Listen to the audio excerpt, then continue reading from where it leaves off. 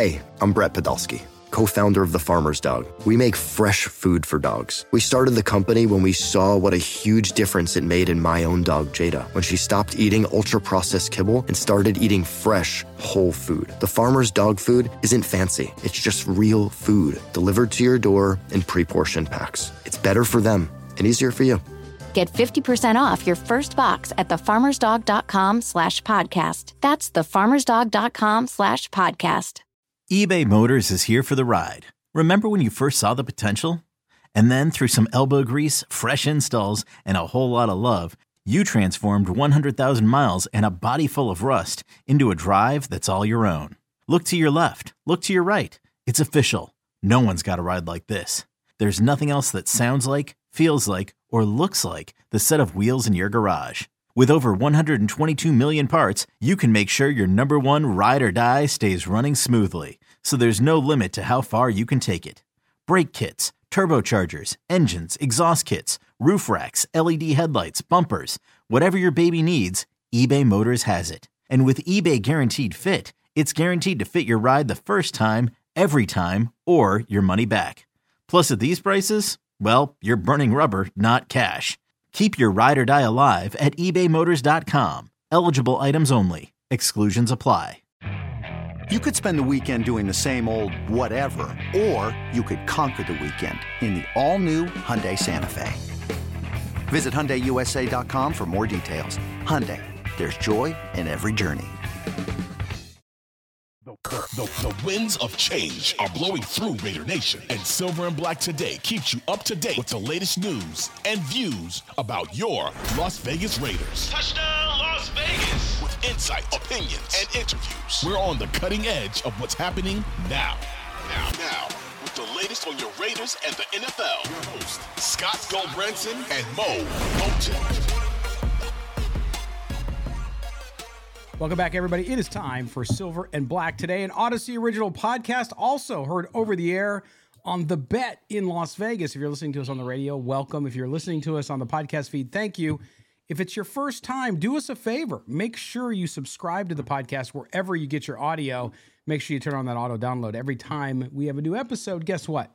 You will get it proactively. You won't have to worry about it. It'll be there with you. And always with me is my broadcast partner. That, of course, is Mr. Mo Moton. He is a national NFL writer over at Bleacher Report, also Raiders columnist at sportsnot.com. You can follow him on Twitter at Mo Moton, Moemoton. I am at LV Gully. Mo, a lot of signings by the Raiders. We talked about last show. You earned, I think, the nickname. You stopped becoming Midtown Mo and you became Misery Mo, as you made some people were not happy with your assessment, although your assessment was an honest one. But the Raiders continue to sign players. They signed some defensive players, but they continue also to offense. Just to recap, the Raiders this week have signed Jaquan Johnson, a safety from the Buffalo Bills, Cam Sims, a wide receiver from Washington, also cornerback David Long Jr. from the Rams, and just on Wednesday, tight end Austin Hooper, which is a really good signing, and you had mentioned him on the last show. But seriously, you said to me before we went on the air, Mo, that the signings here for Dave Ziegler are improving over time. Right, Raider fans weren't happy with the first wave. Wasn't much notable action after they signed Jimmy Garoppolo. But I think over the past couple of days, from Monday to early Wednesday, I think the signings have been decent. David Long Jr., I know his overall numbers don't look good, but he actually played a good role on that Rams Super Bowl team. If you look at his numbers from just that year, if you take that smaller sample size and you just kind of extrapolate that, if he's a system fit with the Raiders, I think he could be a solid cornerback. Now that's CB1. The Raiders still need to draft a cornerback early, but I think David Long Jr. could be a solid number 2 as a replacement for Rock Ya-Sin, who I believe was last heard visiting with the Baltimore Ravens, but he hasn't signed yet. As you mentioned, Austin Hooper, I think he's going to stick on the roster. He'll be a starting tight end. Even if the Raiders draft a tight end, maybe they will draft one in the second, third round. Austin Hooper has some pelts on the wall. He has 2 Pro Bowl seasons with, I believe, the Falcons. Now, he went to some run-heavy teams in the Cleveland Browns and the Tennessee Titans. So if you're wondering why his numbers dropped so significantly, that's part of the reason. But again, those two teams have workhorse running backs in Nick Chubb and Derrick Henry. So not a lot of passes going around. Deshaun Watson had like 2 years off because of his sexual allegations. So he was rusty coming back. And you had Ryan Tannehill, who was hurt last year. Yep. So the quarterback play wasn't great at his last 2 stops. So with him coming to the Raiders, I'm not saying Jimmy Garoppolo is Patrick Mahomes, but assuming he's an assistant fit under Josh McDaniels, Austin Hooper's numbers should jump back up. No question. And I think too that, the Raiders, we talked about it last show, right? Which was the fact that not a lot of splash on defense, but they're adding bodies. And you mentioned it, I think, earlier in the week, saying that a lot of these bodies might be gone, when you get to the end of the camp. But over time, a guy like Austin Hooper, you expect obviously to make the team, and you also expect Long to perhaps make the team.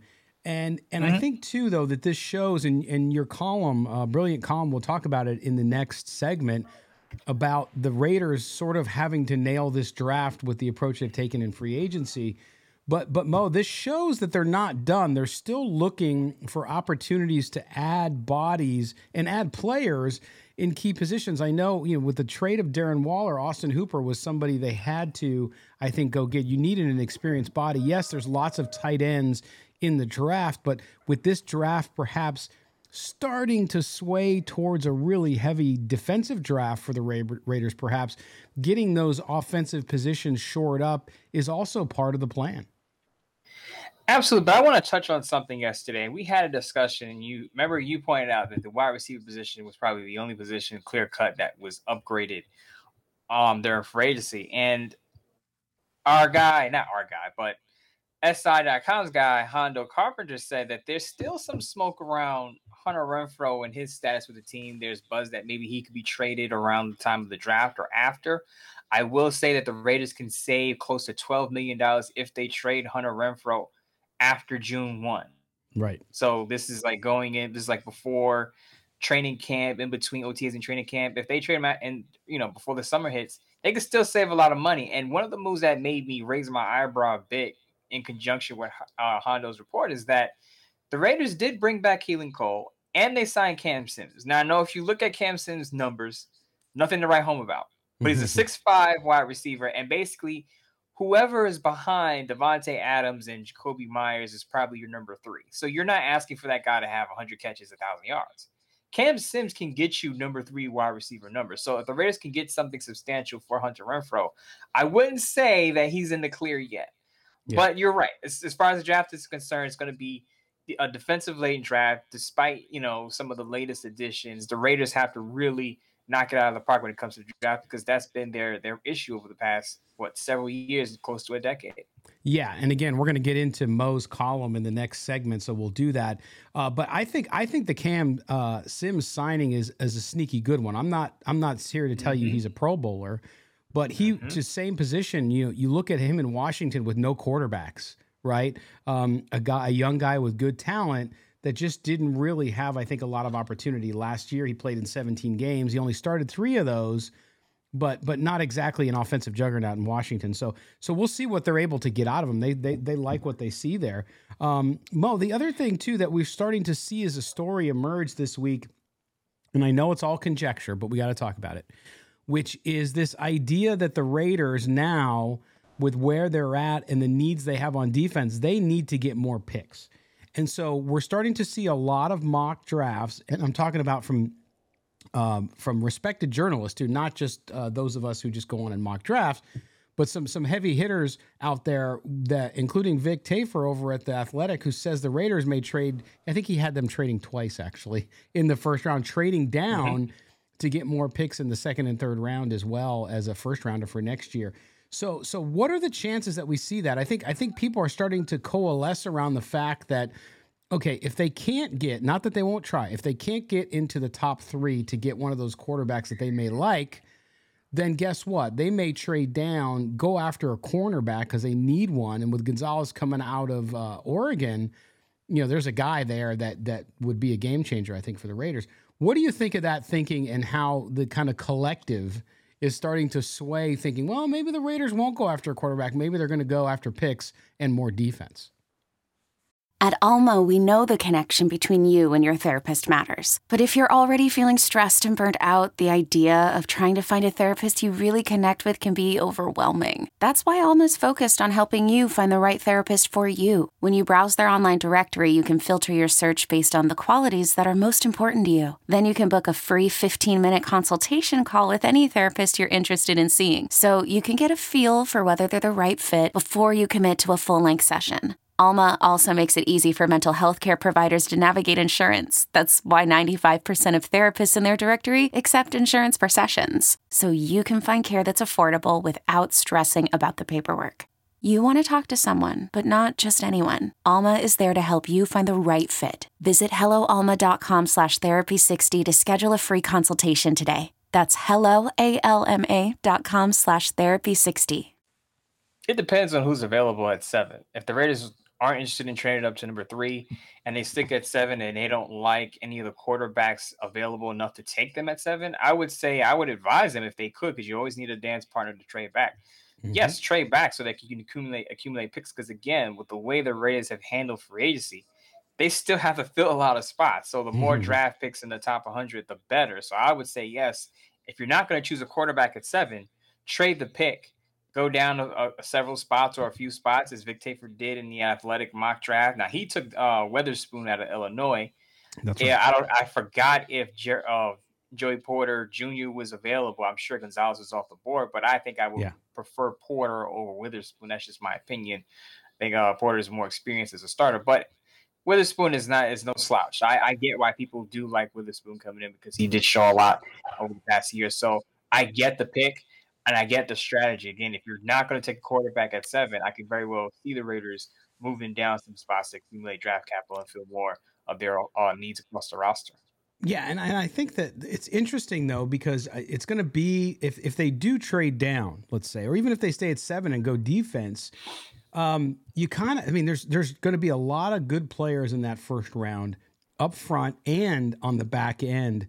When you look at this Raiders team, the division there, I mean, you can't improve one without the other. You have to improve the interior of the defensive line, and even at end, get another body. And then you also have to improve the back end, because if you do get a pass rush, you got to have somebody to defend back there. So I think the Raiders early in this draft, if they don't go quarterback again, they need one of each, I think. Here's the thing, and this is what a lot of people have been bringing up to me in this scenario. What if Gonzalez is available, or what if Jalen Carter is also available at 7 and you don't take a quarterback? What do you do? And I would tell people, I know this is going to sound like a cop-out, but I really can't make a decision on Jalen Carter unless I talk to him. Yeah. Because if I have a one-on-one conversation with Jalen Carter, I will understand, okay, what happened going into your pro day? Why were you overweight? Why were you out of breath?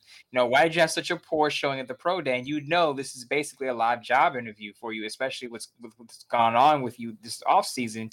You had to show up during the pro day. For you to come in overweight and out of shape is not a good sign. So before I say the kid is a malcontent, the kid is a big question mark as far as his work ethic, I would want to speak to him, because I understand when you have legal issues, that could weigh on your mind too. Remember, these aren't 35, 40-year-old men. They're still relatively young, right, coming out of college. And something like a legal situation hanging over your head, again, could affect your performance. So I would want to speak to him before I say, no, we're not taking him. Now, initially I came out and said I wouldn't touch him.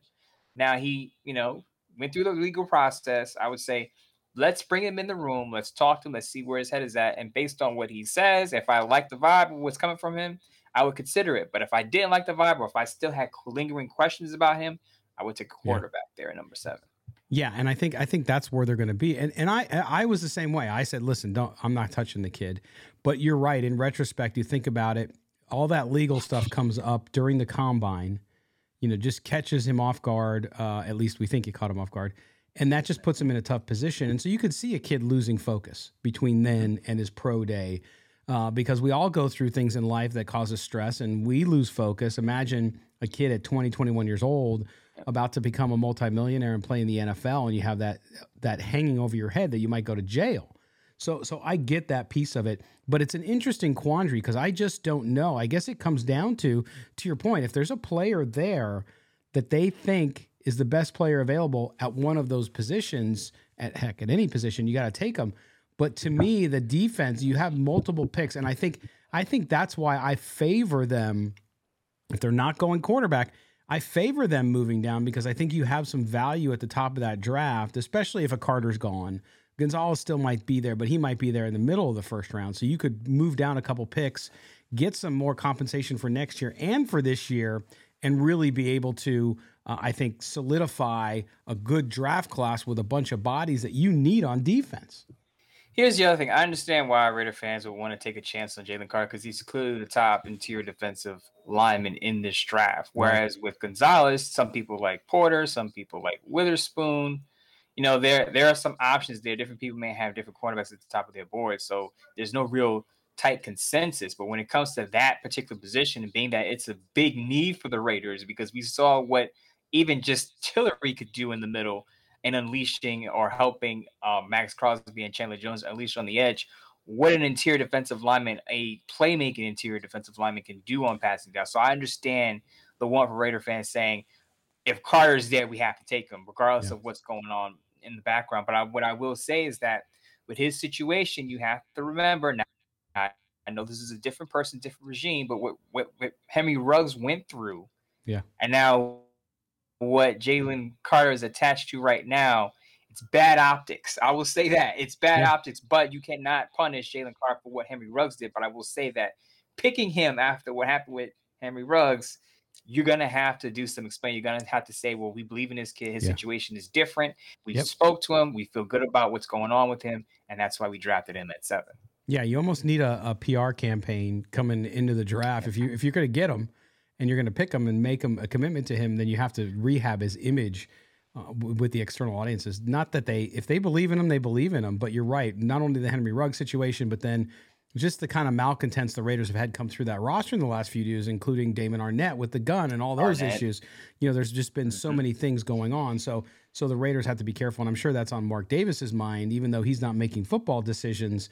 I'm sure he's a little bit involved in the draft, at least informed, and you can see where that would be a concern of his as well. All right, we're going to take our first break.